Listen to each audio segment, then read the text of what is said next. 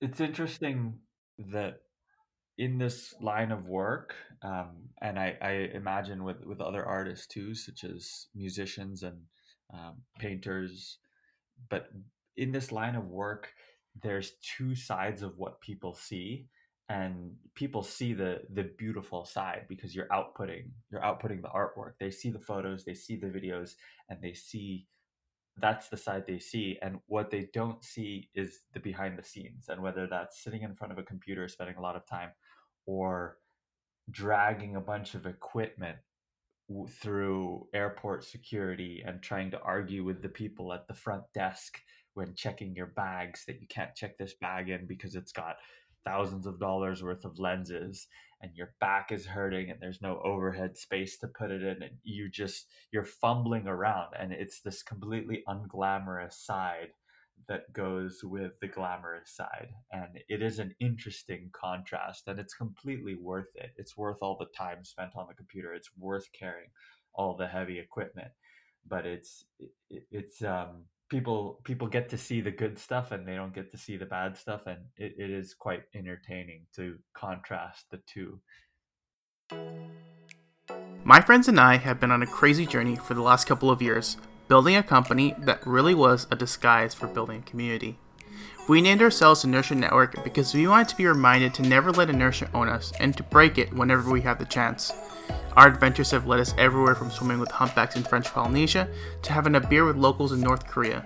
And this podcast is our attempt at sharing conversations with people that inspire us, push boundaries, and embody what it means to break inertia. My name is TK, and I'm one of the co-founders of Inertia Network. I hope you can join me in learning the philosophies, mindsets, and stories of people that live life on their own terms and ultimately guide you in breaking your inertia.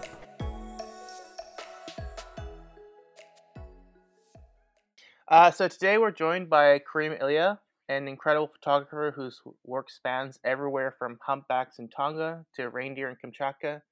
His work has been featured in Nat Geo, and he's a good friend of us at Inertia Network. Thanks for joining us, Karim. Thank you for having me. So I had a chance to kind of look into your Instagram and some of the photography that you're doing, and I gotta say, it's a lot of these pictures are some of the most beautiful pictures that I've seen on Instagram. I think it was an elephant eye. That was a really Mhm. amazing photo. But what I kind of wanted to start this conversation on is I wanted to ask you, where did this passion and love of photography start, and kind of when did you decide that this was the path that you were really going to take? My passion for photography really started with nature and looking at the world curiously. When I was a kid, I would, if I saw a lizard or I saw a little bug, rather than looking at it and dismissing it, I would get down to its eye level and look at it and try and immerse myself in that world. So I was doing this before I was taking pictures. I would try and look at things from an interesting angle.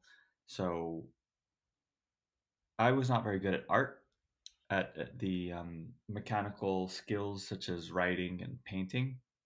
And when I came across photography, it was a means for me to create art that didn't require me to have great motor skills with my hand to make precise lines and shapes. I could use a camera to capture what I saw.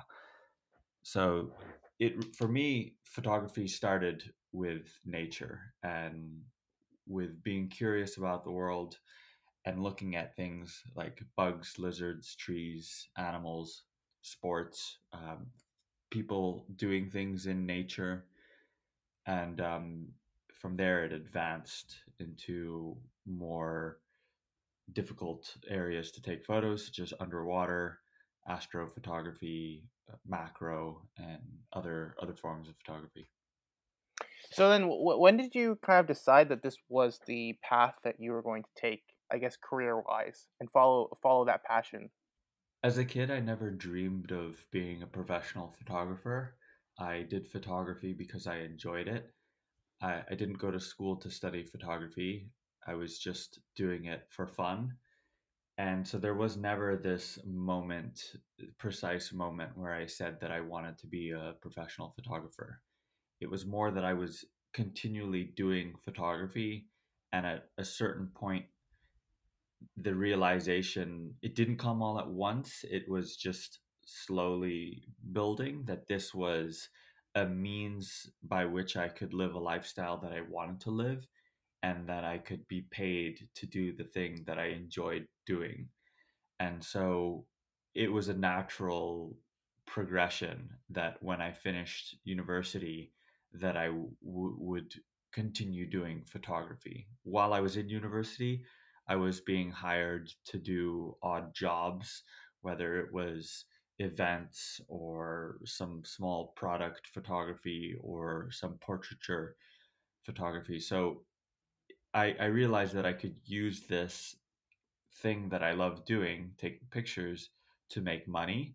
And my needs were not very high when I finished university. So I didn't have to make, I didn't have a mortgage, didn't have a family. Um, I was fortunate that I didn't have loans. And so I just kept doing photography and building that. So for yourself, what's kind of the, I guess, do you have an end goal? Do you have like a place that you really want to be, or do you feel like right now you're in a good place for kind of where you're at with your photography and your career? I would say. Yeah, I would love to say that I am perfectly satisfied with exactly where I am in my career. I do feel very fortunate to have made some of the achievements that I have, but I definitely have an end goal, or at least big goals. The two biggest goals I have are to work for National Geographic and to film for BBC, to work on those flagship series like Planet Earth and Blue Planet, and to be doing main feature stories in National Geographic magazine. Of course, there are other dreams I have that go beyond that, such as going into space, photographing from the moon, which is currently unrealistic, but with time, we never know what technology brings and what commercialized space industry brings. There are other goals as well. I would like to have a gallery. I would like to be able to not have to think through strategically how to go photograph different species, because it's either unaffordable or inaccessible. I would like to essentially have the resources to be able to say, I would like to go to Antarctica and photograph icebergs and penguins, or I think I'll go to photograph polar bears, and not have that be a challenge that I have to navigate and come up with the resources, the finances, or the means by which to do it. So there are many goals wrapped into one, but ultimately, I am happy now, but I will be very happy if and feel like I have succeeded if I can be filming for BBC and photographing for National Geographic. So, kind of, a lot of the work that you do is it's really focused on like landscape and wildlife, and you just mentioned that you would love to work for Nat Geo as a photographer or work on BBC as on one of their film projects. So, what is it about nature that really entices you, that really draws you in? Even as a young kid, you mentioned it being something that you really took a lot of interest in, and even now, it seems like that's translating into so much of your work. I'm curious to know why nature is such a big inspiration to you. Nature is very beautiful and very, very diverse. Just without much effort on our own part, if we go to different ecosystems, they are completely different. The way that light moves around in different aspects of nature, when you think about icebergs, how light goes into icebergs and the colors change, and animals that live on and around the icebergs. You've got the way the sun moves across the sky, and the weather affects how things look. You get sunsets and sunrises that are red and orange and all different kinds of colors. You get storms that come through, and change the light and create these interesting reflections. Water is a fantastic thing to photograph, whether you're above it or below it, because it moves the light and changes the way that you see things. It can waves move and swirl around and create white water. It's the way that the elements of nature make things beautiful to look at. I think it's natural for humans to like to enjoy the beauty of nature, and then you get also these amazing phenomena like volcanoes exploding, and when you see lava moving across a landscape and you feel the power of that, you hear the sound of a volcano exploding and lava flying through the air. When you get in the water with animals like whales, and the whales are turning and playing, sometimes fighting and moving past you, and you come across a baby humpback whale, for example, and it will come right up to you and look into your eye, and you have this connection with this animal that previously has been almost a mythical animal. We know about whales. People are amazed when they even just see a whale from the surface.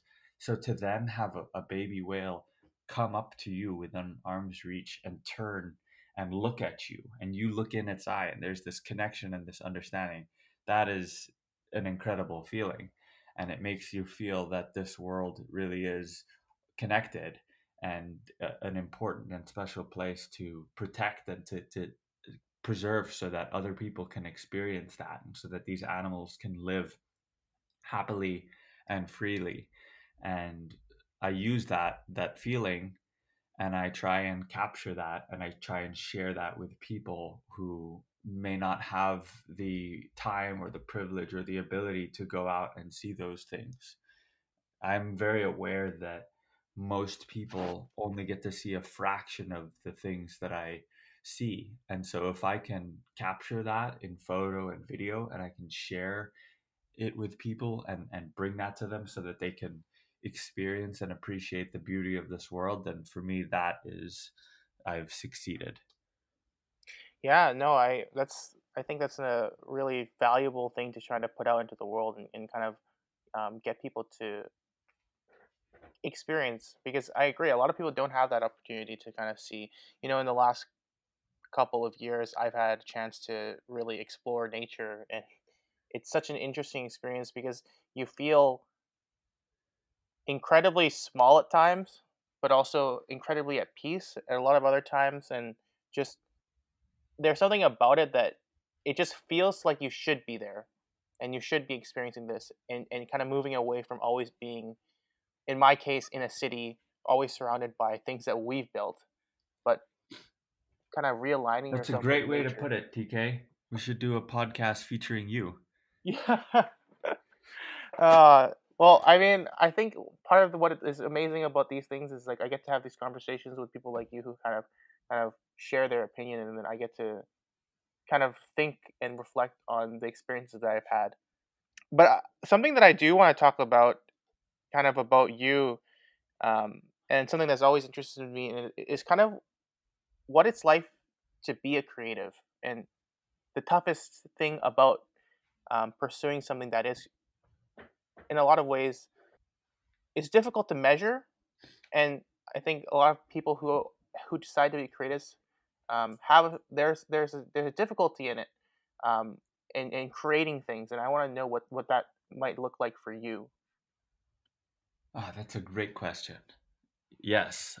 Well, when I am outside or inside, wherever I am, but when I'm out in nature, particularly, and I'm taking photos and I'm taking videos, I feel completely at peace, excited, exhilarated. I'm not thinking about anything else in the world other than being in that moment and trying to make this thing look as beautiful as possible, and to also experience that at the same time. For me, it's important I put down my camera in order to use my eyes. And then, of course, I think I better get the shot. And so I bring my camera back up. So that part of being a creative person or I guess the word is creative, as we call them now, is easy, and that part is fulfilling. The most difficult part of it is the business side of things, because if you are good at the art form that you've chosen, then it's probably because your brain prioritizes and does better at creative work, which means that there might be something that you're missing in the realm of administrative and business work. I find it very difficult to get through all of the things that I have to do. There is a it's indescribable amount of things that need to be done behind the scenes. And the best way that I like to think about it is, imagine if you went to the dentist. So you needed to go and get your teeth checked up and cleaned. So you called your dentist, and your dentist picked up the phone, took the booking. You then went there, and your dentist was the receptionist who dealt with your check-in, then took you to the back and did the cleaning, then did the checkout, did the billing, did the website, and did all of the other components that is normally done by a team of people, Mm, all at this, and to be expected to have all of those skills and to do them successfully, because if you don't, then your entire business suffers. You can be the best photographer, filmmaker, painter, but if you don't have a basic set of skills in all those other areas, it's going to be very difficult. And some things come naturally, right? For me, doing photography comes more naturally. I still work at it in many aspects, but it doesn't feel like work. Whereas mm. I have struggled to develop the skills of organization, of being efficient, sitting in front of a computer, answering emails, prioritizing what is more important to do than, how to prioritize which tasks will take you farther in your career. How do you the route that you decide to take as far as promoting yourself? There are so many options, and not all of them will pan out, so you have to strategically decide what's the best way to go about it. And a lot of that time, you spend it alone. I spend many days in front of the computer alone when I'm not out photographing, and that can be difficult as well. So I think your question was, what's the most difficult part about being a creative? And I think it's running your own business and every aspect of your own business, Mhm. that you're expected to, without being properly qualified, you're expected to do all of these things that in many other industries professional people would be doing. So then, how have you kind of overcome that problem? Because I know that you are running a business, and you are. I feel like you've done a pretty good job in promoting yourself. Is it something that you just kind of have had to grind through and push yourself into doing, and then eventually it became more of like these tasks, these things that aren't exactly the things that you want to do, but you know that they're just necessary to kind of accomplish your end goal or whatever your goal is at the time. Yeah. Honestly, I feel like I am running at 5% capacity, in that the amount of opportunities that I have watched go by me because I've been unable to grasp them. I've been too disorganized to prioritize them and let them slip past me. If I had the successful skills, uh, if I had all of the skills that I would like to properly run a business, I would be much more successful than I am. Mhm. Um, because it's not something that you see from an outside perspective, but from an internal perspective. And I'm sure this is the same with many creatives, is that they they are not running at full capacity because they just have not yet developed those skills to that would utilize their work as much as possible. So my strategies, I mean, I try and uh, I mean, I just try and get through it. I constantly change strategies on what the best way to do it. I've tried to-do lists with hundreds of to-do lists. I've tried making priority lists. Currently, what I do is I try and minimize my time on my phone because that's a huge time waster. And I have now very recently moved into the idea of using a daily calendar, which I prepare the night before. So Mm. that may not be the best way, it may not be a perfect way, but I'm constantly trying new things and adapting and figuring out how I can be more efficient and better at the business side of things. And while I don't work always 8-hour days on the computer, because when I can, when the light is good, when there's an opportunity, I will go out and photograph. I'm sometimes checking my email on Christmas or, weekends. There's no such thing as weekends for me. It doesn't matter. I Mm-hmm. get stuff done. Sometimes I feel that a weekend is a relief because I can catch up on things because no one else is working. Mm. That was a very long-winded answer to basically say that I'm not running at full capacity on the business side of things, and I'm continuing to try and get better at it. And it's a slow process. It takes a lot of work, and it's something that I don't think I will ever master. My ideal scenario is to actually build my own little team Mm-hmm. of people who are good at the administrative work and behind the scenes getting things done, emails and working through um, the business side of things so that I can be out taking more photos, videos, and doing projects.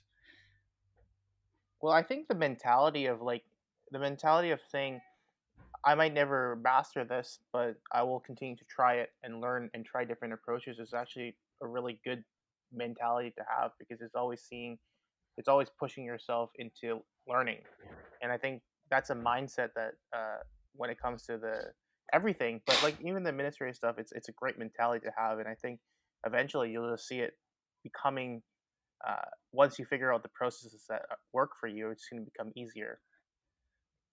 Yeah, I realized I've gotten really good at emails, um, Yeah. which is something that I never imagined. And it just occurred to me one day that I am better at emails than most people because there are so many different types of emails that I have Hmm. to respond to. Some that are requests, some that are me reaching out. That over time I've looked at what works and what doesn't work and how Hmm. people respond. So I've become very good at that, which is an odd skill to have developed for a professional photographer. But uh, it's yeah, it is a constant. I think that even towards the end of my life, I will not be as good at the administrative stuff as somebody who naturally has those skills Hmm. and who is well suited for that, even at the beginning of their career. Hmm. Well, I mean, I think as long as you hit the threshold that you're happy with, I think, you know, that's what's most important. And I think it's a good thing that you know what you like and what you definitely don't like because a lot of people spend a lot of time like figuring out that like not having an answer to that. Yeah, But yeah. It's interesting that in this line of work, and I imagine with other artists too, such as musicians and painters, but in this line of work there's two sides of what people see, and people see the beautiful side because you're outputting the artwork. They mhm, see the photos, they see the videos, and they see that's the side they see. And what they don't see is the behind the scenes, and whether mhm, that's sitting in front of a computer spending a lot of time or dragging a bunch of equipment through airport security and trying to argue with the people at the front desk when checking your bags that you can't yeah, check this bag in because it's got thousands of dollars worth of lenses, and your back is hurting and there's no overhead space to put it in, and you're fumbling around, and it's this completely unglamorous side that goes with the glamorous side. And it is an interesting contrast, and it's completely worth it. It's worth all the time spent on the computer. It's worth carrying all the heavy equipment. But people get to see the good stuff and they don't get to see the bad stuff, and it is quite entertaining to contrast the two. I think that's an interesting point you bring up because there's a lot of thing that there's an expectation versus reality, and the reason why I think that some work is so spectacular and amazing is because that entire process of the backside that a lot of people don't understand and a lot of people don't get to see, they don't those people generally wouldn't want put in the work to do those things, and so that's what and that's what puts the people that are creating into a scenario where they produce something that everyone enjoys and everyone thinks is fantastic, but they don't understand what's in the backside because most people don't want to grasp those concepts because it's not something that the difficulty of it is not something that interests them.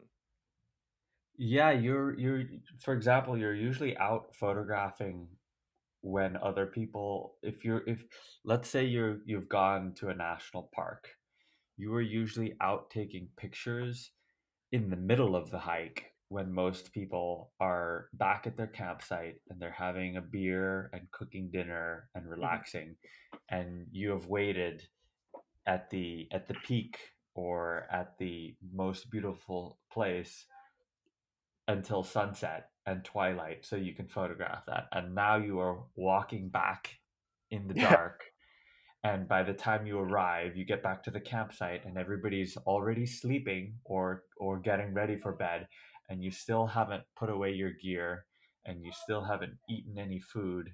Hmm. And so you're that one step behind everybody, and that you're up early or you're up late. Yeah, so you're often out in times that when other people are eating, sleeping, resting, you're out in the cold, you might be hungry, and you have a long ways to walk back. And you've Hmm. done that so that you can capture, photograph, film in the best possible lighting. And that's come down to, I hiked up the Grand Canyon completely in the dark because I wanted to be at the viewpoint when the sun was setting. Hmm. So I think by the time we got back up was 11 at night or 1 in the morning. I don't remember exactly. But that's part of it, is you're out in the storms and you Hmm. are out in the at the times that other people are usually resting. Yeah, and I think when you put yourself in a difficult in the down a difficult path or the path that people aren't willing to follow, then you kind of your end destination is usually something that's pretty amazing or spectacular. So, Yeah. do you would you say that you have anyone in your life that whether you know or don't know that you would look to as a role model for what you do, or someone that just inspires you, pushes you creatively? Yeah, my biggest inspiration comes from nature. Hmm. There are other people, though, many other people that I look at their work and I see, and it's fantastic, and I try and learn from them, um, and am inspired by them. Um, so I have a friend who he's been a big mentor of mine and helped me out. His name is Keith Ledzinski, and he's a photographer for National Geographic, and he's been very helpful and is constantly pushing me and inspiring me to do more and to make the most of what I can. Hmm. Um, there have been other people along the way. Of course, my family is very um, supportive in, they'll look at my photography and they'll share it with their friends. Um, there are other photographers and filmmakers. All of the people that film for the BBC series like Planet Earth and Frozen Planet, Blue Planet. Those people are inspirational. David Attenborough as well is, for me, he is a global hero. And yeah, so there's a number of photographers and filmmakers that I look up to their work. Some that I work with, and people that I have the privilege of working with, and they're very talented and have completely different ways of doing things. Um, One of my best friends is a an interior architecture photographer, and while I don't have much interest in doing that kind of photography, the skills and difficulty involved in it, I realize it's something that I will never be able to do it to the level that he does it. Hmm. So, I may be out photographing icebergs and volcanoes and whales fighting and flying past me, but I look at his work, which is how he moves the lines together and captures these interior and exterior architecture photos. And I realize the humility that I realize and have is that my brain would never be able to process how to photograph that kind of work to the best of its ability.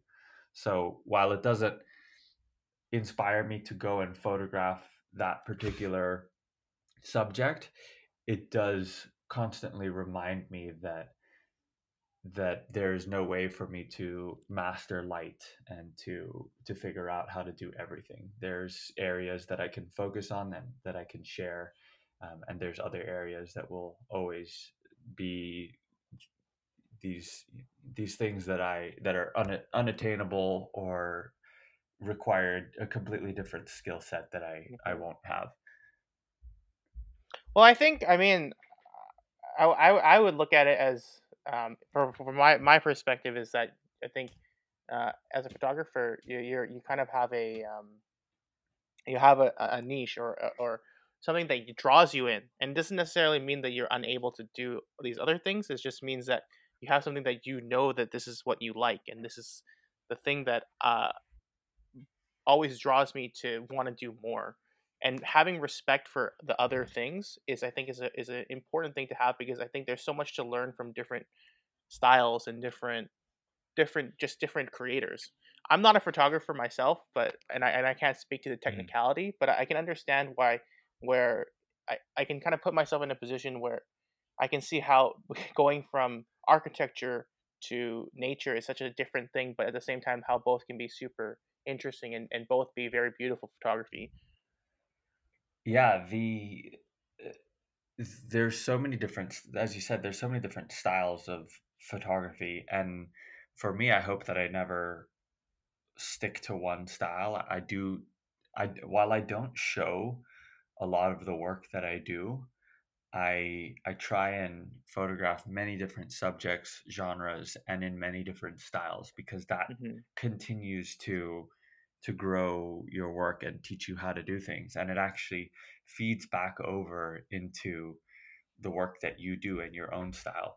And this is something that I would constantly hear. People would advise me and tell me when I was first doing photography. They would say to me, "Oh, you gotta, pick one style or one thing, one genre. You can't be doing everything, or else, people, it won't work. People want you to have one style." And for me, it sounded like good advice, but I also didn't want to only photograph one subject or Hmm. one style. I wanted to photograph many things. I wanted to do underwater. I wanted to do nature. I wanted to photograph people and do commercial work and photograph cities and all these different styles.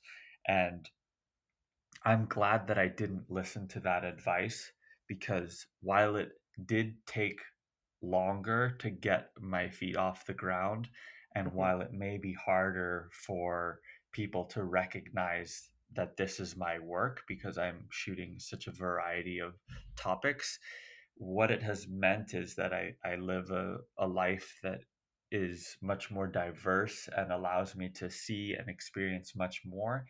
And I think it's it's allowed me and taught me to be able to do many different styles and types of photography, which has become a valuable asset in being able to tell a full story. So, kind of interesting that you mentioned, the things that you've learned, I guess, on this journey, because you kind of have so many interesting experiences. Even just looking at your feed, or your website and seeing where the places that you get to travel to and go. I'm kind of curious to know, what has been some of the most memorable places that you've been able to go to, and kind of b, what lessons have you taken away from all these experiences that you've been able to um, have? All right. Um, there's been a lot of memorable places that I've been able to go to during doing photography. A few that come into mind in particular, going to Greenland was a hmm, let me pick a few before we Yeah, yeah, no, no worries. yeah, it's I would I say know the it's a most tough question. memorable, yeah, the most Be- memorable place I've been to in my travels is planet Earth as a whole. But Mhm. to pick more specific places, seeing lava and photographing lava has been such a crazy experience. I've been able to go to visit a few volcanoes. One of those volcanoes was your typical what you think of as a volcano, this kind of cone-shaped thing that explodes every once in a while and would send chunks of lava flying through the air, the size of vehicles, just way up into the air, and then spill down the side of the volcano, and you would hear it. It would sound like a bomb, this explosion. First, you'd see the flash of light, and you'd see the lava, and then you'd hear this explosion that would shake you. And I was on the neighboring mountain or volcano, and this thing would explode and the lava would fly and roll down, and that was a very powerful experience. And along the same line of volcanoes, I got to fly in a helicopter above a river of fire on the big island. There's this river of lava, the big island of Hawaii, and to feel the heat from 2 or 3 thousand feet up, I don't remember our altitude, but to feel the heat and the turbulence and the helicopter pilot having to maneuver around clouds of smoke, and the helicopter would shake and he would turn bank the helicopter. It had no doors, so Wow. I was would hanging out the side looking down at a river of lava, and that was a crazy experience. Also seeing essentially a waterfall of lava going off the side of a cliff into the ocean, and feeling the heat from that and watching as it hit the edge and fanned out, um, was crazy. And that's just lava as one category. Another memorable experience is swimming with humpback whales and blue whales, and I spent a couple months a year freediving with humpback whales and taking people on trips to swim with humpback whales. And the moments that you get, excuse me, the moments that you get from that, when you have whales fighting in front of you and then flying Mhm. past you, or seeing dolphins going around and playing with the whales. um, I the first time that I saw a blue whale, I got in the water and we dove down, and it was a mother and her calf, which was completely unexpected. I'd never even seen a blue whale, and here was a mother and a calf, and they they did a quarter of a barrel roll to look up at us and then Wow. continued along their way. And this idea that the biggest animal that's ever lived is changing its course and turning to look up at you is amazing. Um, I got to free dive with orcas as well in the Pacific Ocean. They were transient orcas that were just happened to be passing. And so these are moments that in the natural world that have been very memorable, but they've also been trips and moments in terms of culture that have been very interesting. I got to go to North Korea a couple times with with your team at the Inertia Network, and that is a fascinating place because it felt like I was going back in time. Mm. And when people talk about Cuba, for example, and they say going back in time, it's not the same. Going to Cuba after North Korea was definitely uh, not as impactful. But yeah, going to North Korea and seeing this essentially um, from a cultural perspective, this place that has been somewhat isolated in time for a while is a really fascinating thing to observe and photograph. And there have been many other places that I've been able to see and photograph that have had a big impact on me. Sometimes it's simple places just in my backyard or nearby, that are also very inspiring and very impactful. So sometimes it's just going in the garden and photographing lizards, and that can be an amazing experience. I think it's great that you find inspiration and you find impactful moments from everything, because a lot of times we kind of wait and we try to do these grand things, and I think it's usually smaller moments that really leave something on us. Well, it's both, but I think people don't tend to appreciate the smaller things as much, especially when you have such amazing and wild experiences. Like even when you're talking about North Korea and the whales, these are things that I've had a chance to do. Fortunately, in the past couple of years, the whales I got to think I think our team kind of got into that because of you, which I got to thank you for, because swimming with the whales was one of the craziest and most beautiful things that I've ever done in my life. And I'm not a strong swimmer, but it was worth all like the anxiety and the fear before to kind of just get in the water and experience that. But uh, I think what I kind of want to ask you about is because I know that you started you you're the last couple of years you have had a lot of focus on the ocean, and specifically with humpbacks, with Dance with Whales and taking people into the water to swim with the whales. Um, I'm kind of curious to know how you discovered this and how you decided that this was a business that you wanted to start, and something that you wanted to go for. Yeah, you're right. Swimming with whales is an amazing experience. I'm glad that you got to do that. How did I come across that and starting a business to swim with whales? Well, um, I have uh, my family is based in Hawaii. My immediate family all lives here, and Mhm, so I was after I finished school, I was traveling around the world, and I had been doing underwater photography, and humpback whales for me was is the pinnacle of underwater photography. That's what it felt like. And so I decided to come to Hawaii to try and to get in the water with whales and to photograph them. I quickly realized that that is not an option here in Hawaii. mhm, And so I looked to other alternatives, and I started seeing some photos and video and came across Tonga.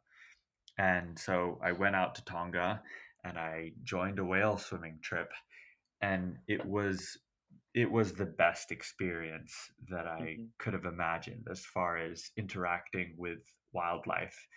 Um, I mean, you've got this animal that's the size of a bus, and you can get in the water and come face to face with them. And when you think about what that means, I mean, translate that to your typical safari, right?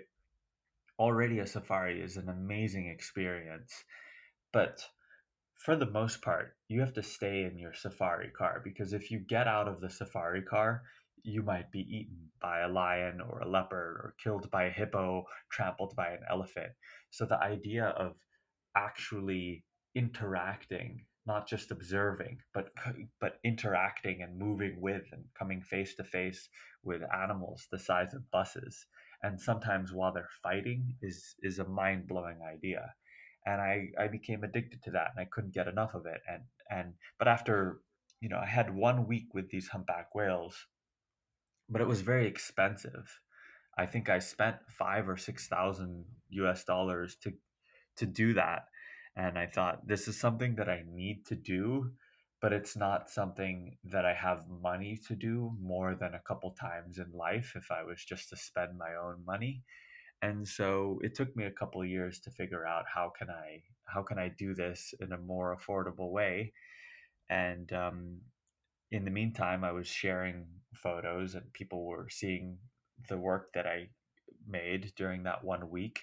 National Geographic printed a 2-page spread of one of the whale photos that I got on that trip. Wow. And so when the time came, was inspired by a friend who, um, I contacted the boat, and I acquired a boat with a permit and organized the logistics of housing and food and transport and everything like that, and basically went for it. And I made a website, put the trips up on the website, and all of the people who had been seeing my work and whale photos over the course of the 3 years prior, people then came. And so the whale swimming trips has been two parts for me. The one part is to the biggest motivation has been to create a means by which I can spend as much time as possible documenting whales, and to be able to financially do that, because permits, boat rental fees, fuel, and all the logistics is incredibly expensive. So that provides a means for me to do it. What came secondary to that, and I didn't realize, is the importance of sharing that with other people. To get people in the water with whales, it is a means by which you can take people who have a very limited interaction with the ocean.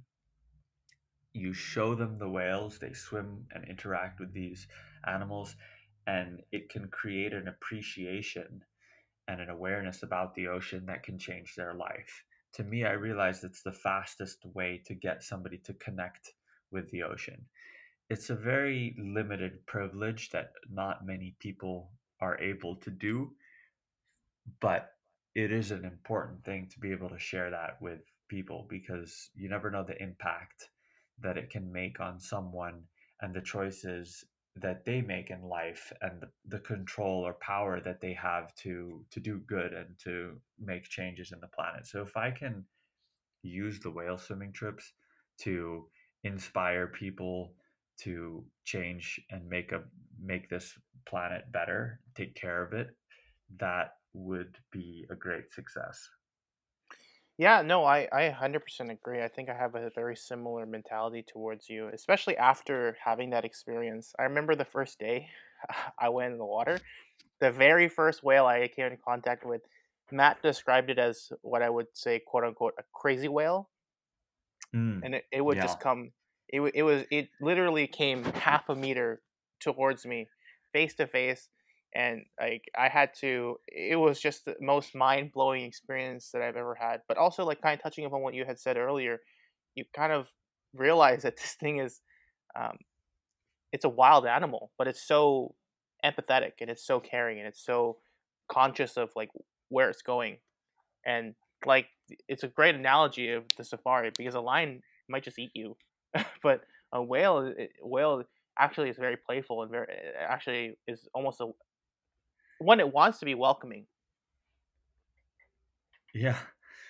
Yeah, it's a very intense experience, and they are very gentle considering their size and considering that we have spent a good number of years hunting them. Hmm. You know, I think there is a group of people though that I know you touched upon the pros of swimming with the whales, but some people believe that by getting into the water and you're disturbing them and interrupting them while they're in their habitat. Um, do you have a take on this? Do you have a take on like why maybe the pros outweigh the cons, or if we're actually really being invasive towards their habitat? Yes, they're okay.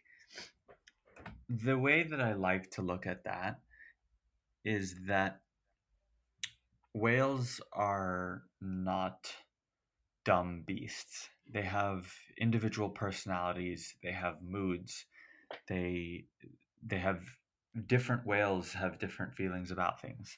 So it would be like asking, let me backtrack for a second. Hmm.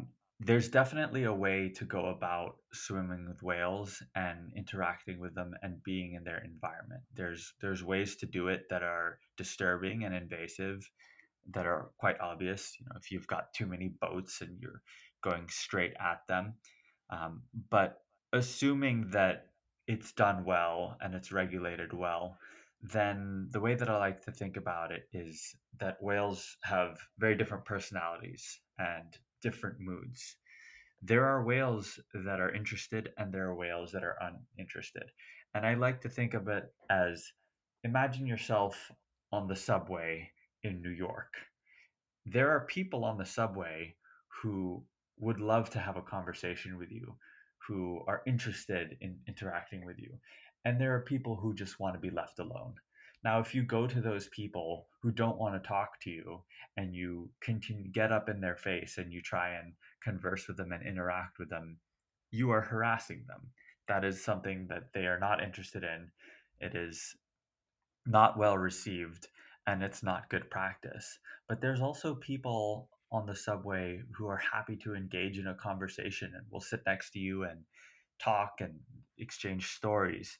Those are the kind of whales that I like to look for in the water.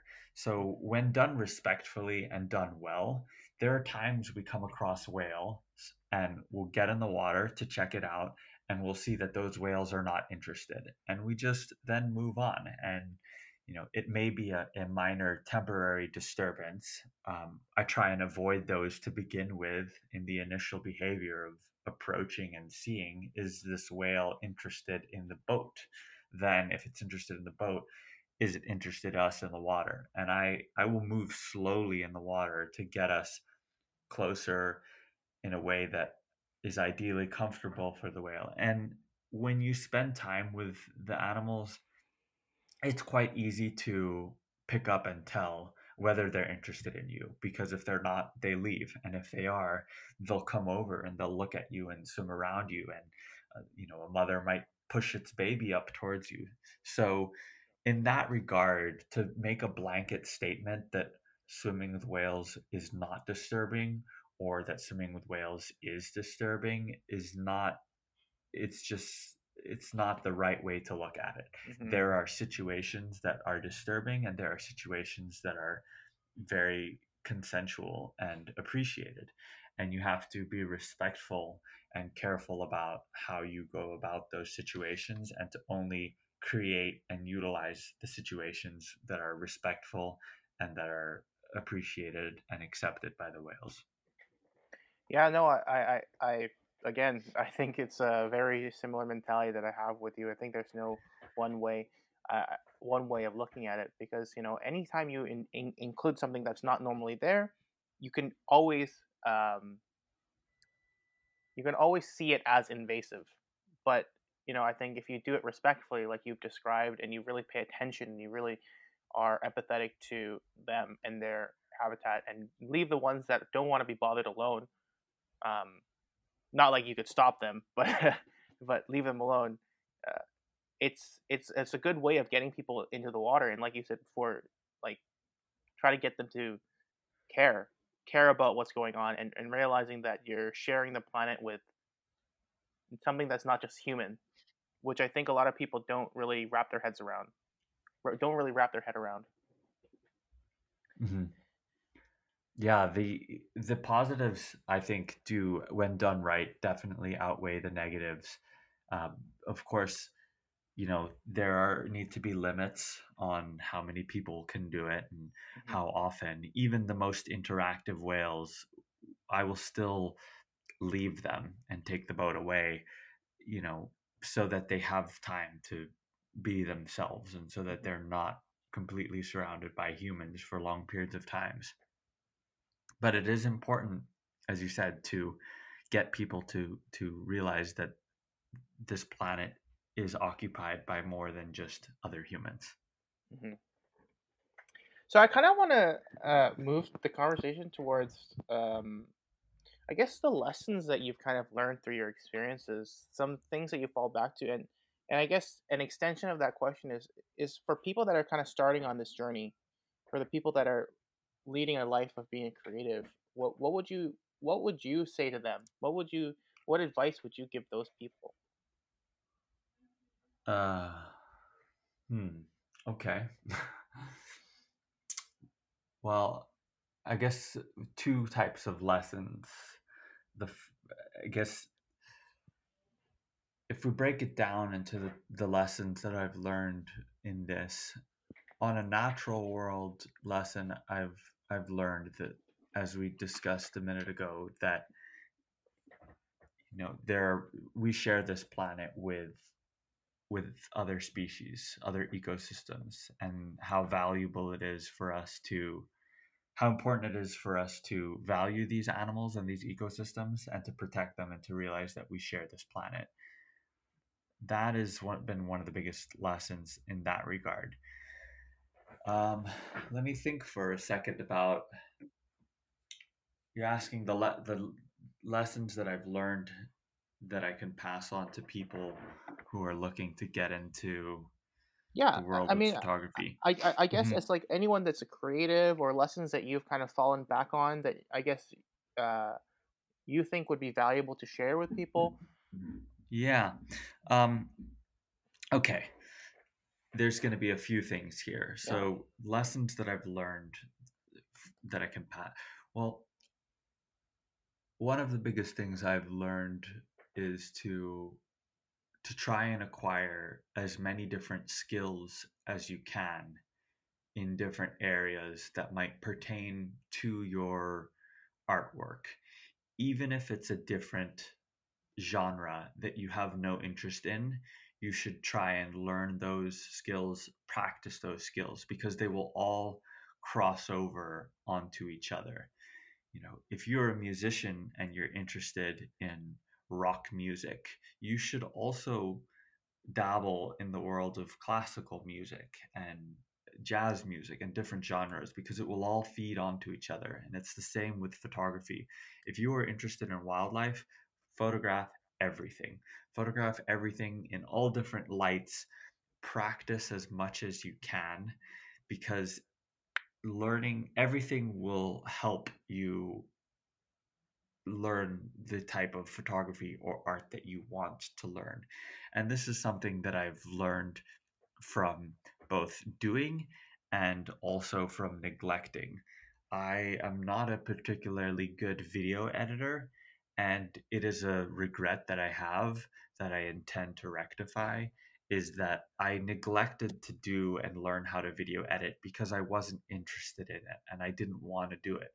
And so I'm at a place where a lot of the video that I shoot is unutilized because my video editing skills are not up to the task of doing justice to the video footage that I shoot. And I don't have an in house video editor right now on hand to do those things. So I would say, do dabble in many different genres, practice as much as you can, photograph, film, everything, learn skills that may not be of interest to you and may not even pertain to what you do. And um, discipline, organizational skills, discipline, learn how to do things that are completely separate from your art form.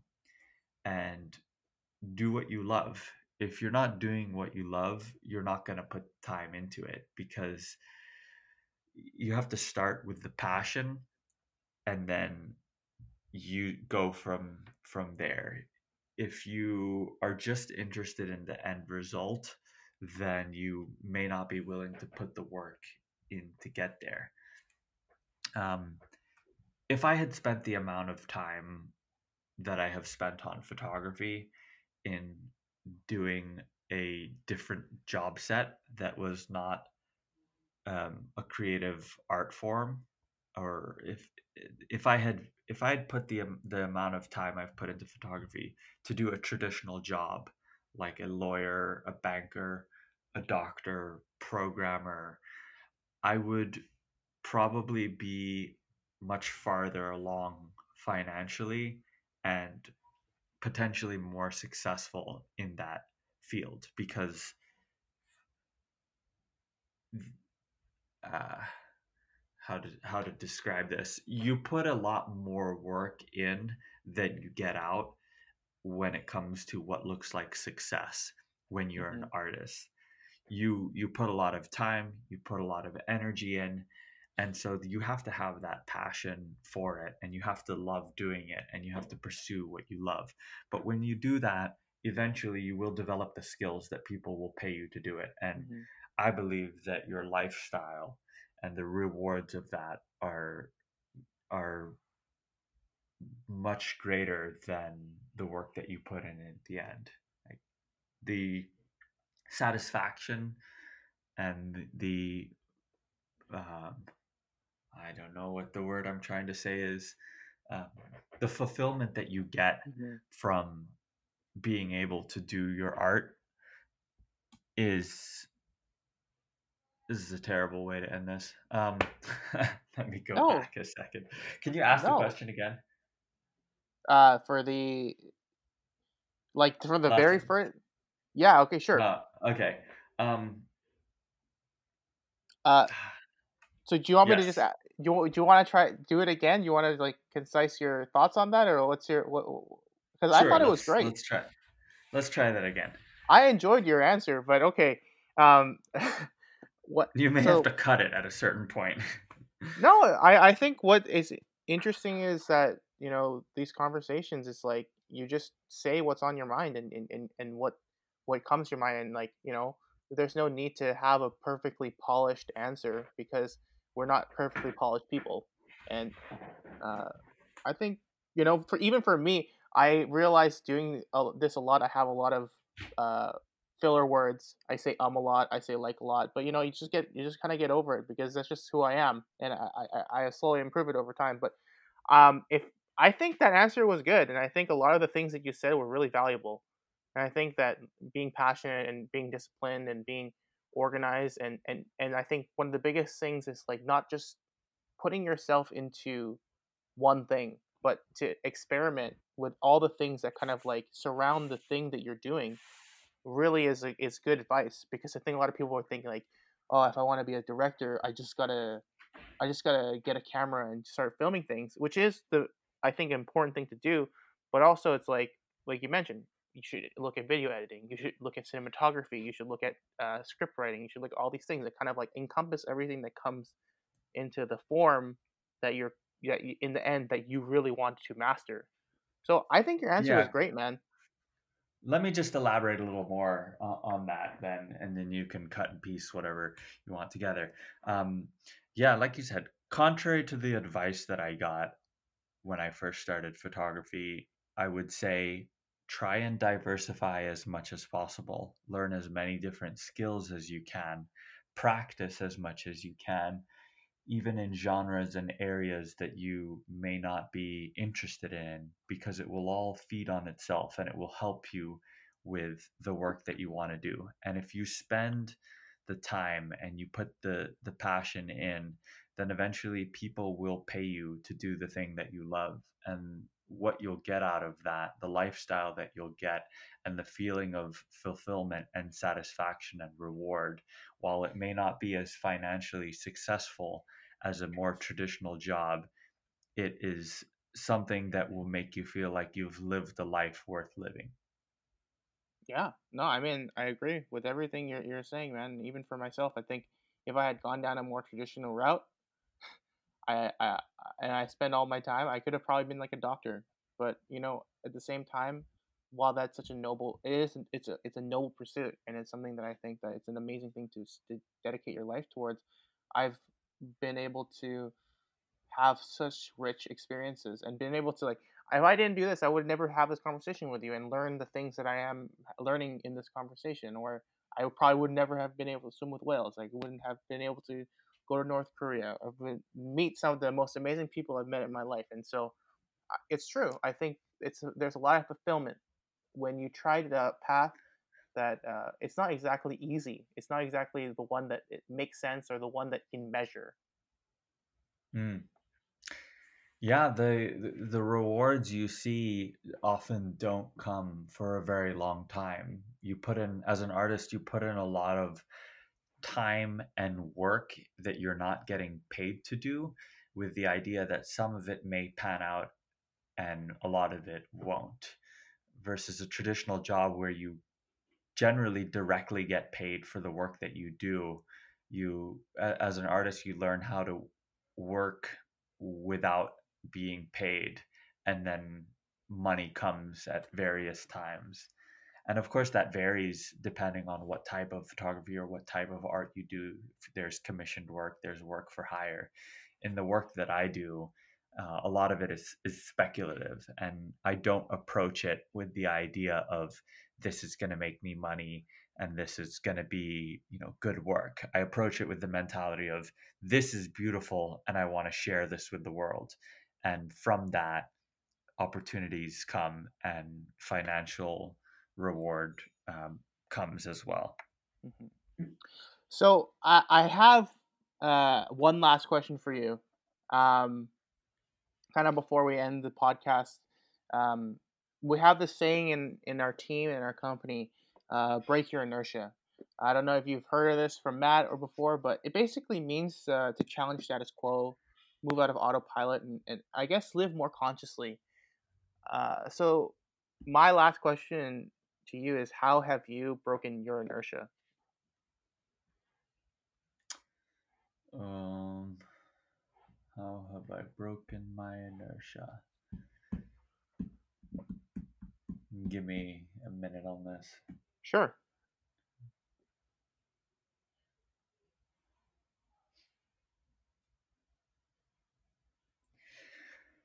For me, I think, and for you, we have already been fortunate enough that we have grown up in a generation that was is different than our parents' generation, and I think it was much harder for older generations to break that status quo and to decide I'm going to pursue this alternative lifestyle and this alternative work. And I think it's becoming easier as time goes on. So in that regard, um, while it is has been challenging and still is challenging for people to break out of that, there's a lot more acceptance in society in taking your own path. Not only is there the acceptance of that, but there's also the ability of that, at least in much of the Western world. This idea that you can pursue a life and make money doing something that does not fit into a traditional lifestyle is relatively new in human terms. And so I am very happy that and feel thankful that I took that and went with that. And I would say, for me, I try and encourage other people to do that as well, while still having a backup plan.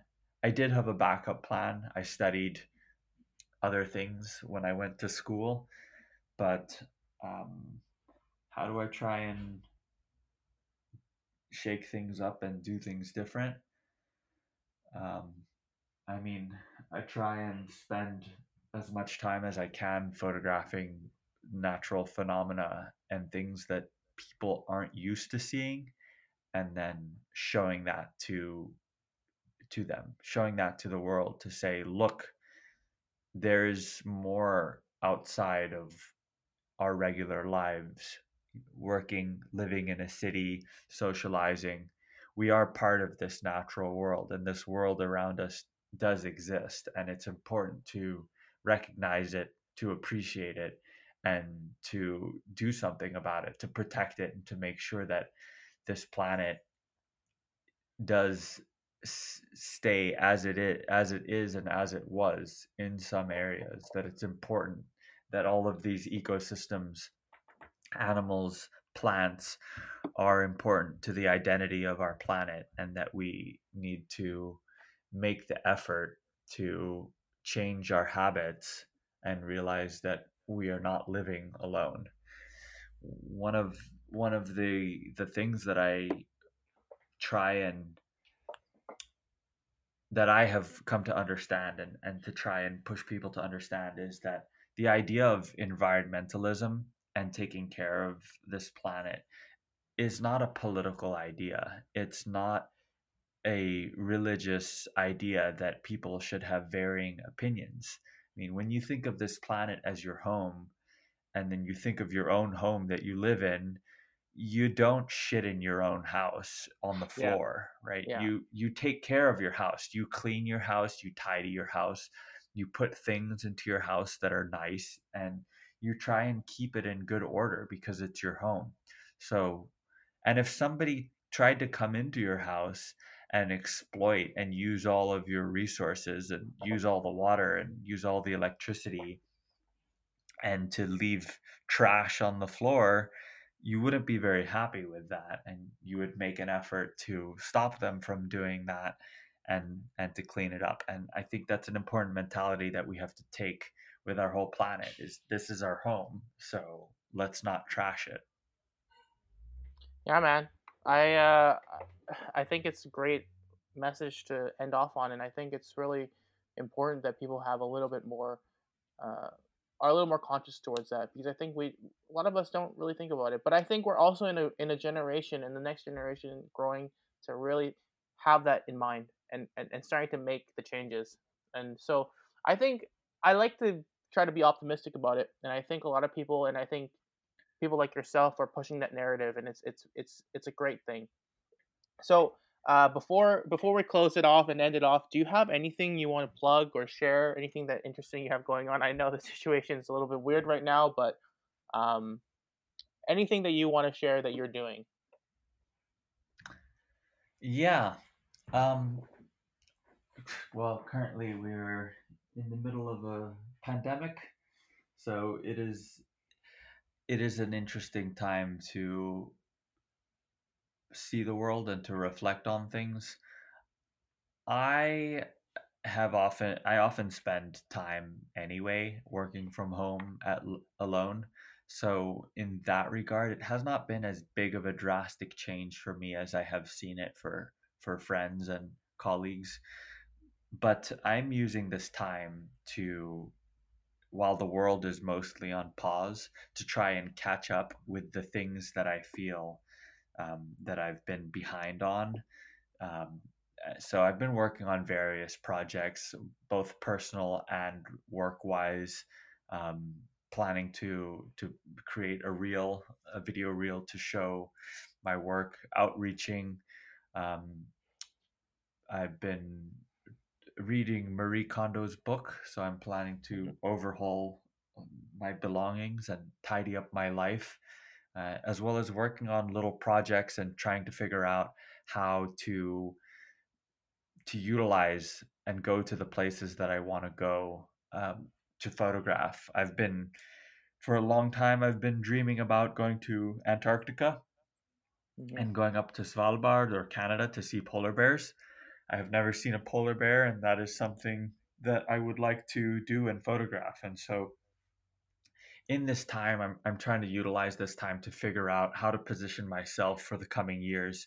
How can I go photograph snow leopards, polar bears, penguins, icebergs in Antarctica, other whale species? How can I basically maximize and do the most that I can with the opportunities that have been given to me. So that those are, I don't have a particular project that I'm working on. It's more a restructuring and Mm, reorganizing. And in the meantime, you know, I'm still I'm still hopeful that we can run whale swimming trips at the end of the year, though hmm. that may not happen. Um, but otherwise, I'm working on photography aspect. I'm working on my business. Um, Working on video editing projects and flying drone, which is something that we haven't talked about, but is a big part of the work that I do, is using drones to photograph the world and film the world from a different perspective. So yeah, just I've been moving along and trying to use this opportunity to catch up and get my life in order so that I can maximize the opportunity and to continue to photograph and do these things in the world that have been such a pleasure to do up until this point. Well, I mean, I'm sure we're gonna have another one of these soon, another podcast, and I would love to talk a little bit more about the drones because I think your drone stuff is pretty incredible. Uh, I really love is it the Pachamama reel? I thought Oh that was yeah, I thought that that one. First of all, I gotta say you have some dope music choice. I love it. That's like one of my favorite songs, that Odessa song. But second, yeah, no, it's amazing the things that you can kind of like do with a drone. Um, yeah, and I really appreciate you taking the time to kind of like jump on here with me and have this conversation with me. It's always such this for me is what's fulfilling, is that being able to have these type of conversations, and I'm sure that there's going to be definitely projects we're going to see each other on in the future. yeah, that would be good. Thank you for having me on here and talking with me. And yeah, it's been good. All right, man. Uh, Hey everyone, thanks for tuning in to the Inertia Network podcast. If you like what you heard, come check out our website, inertianetwork.com, or follow us on Instagram at Inertia Network so you can see what our journey has looked like. Hope we can continue on this adventure together, have some meaningful conversations, and break our inertia. See you next week.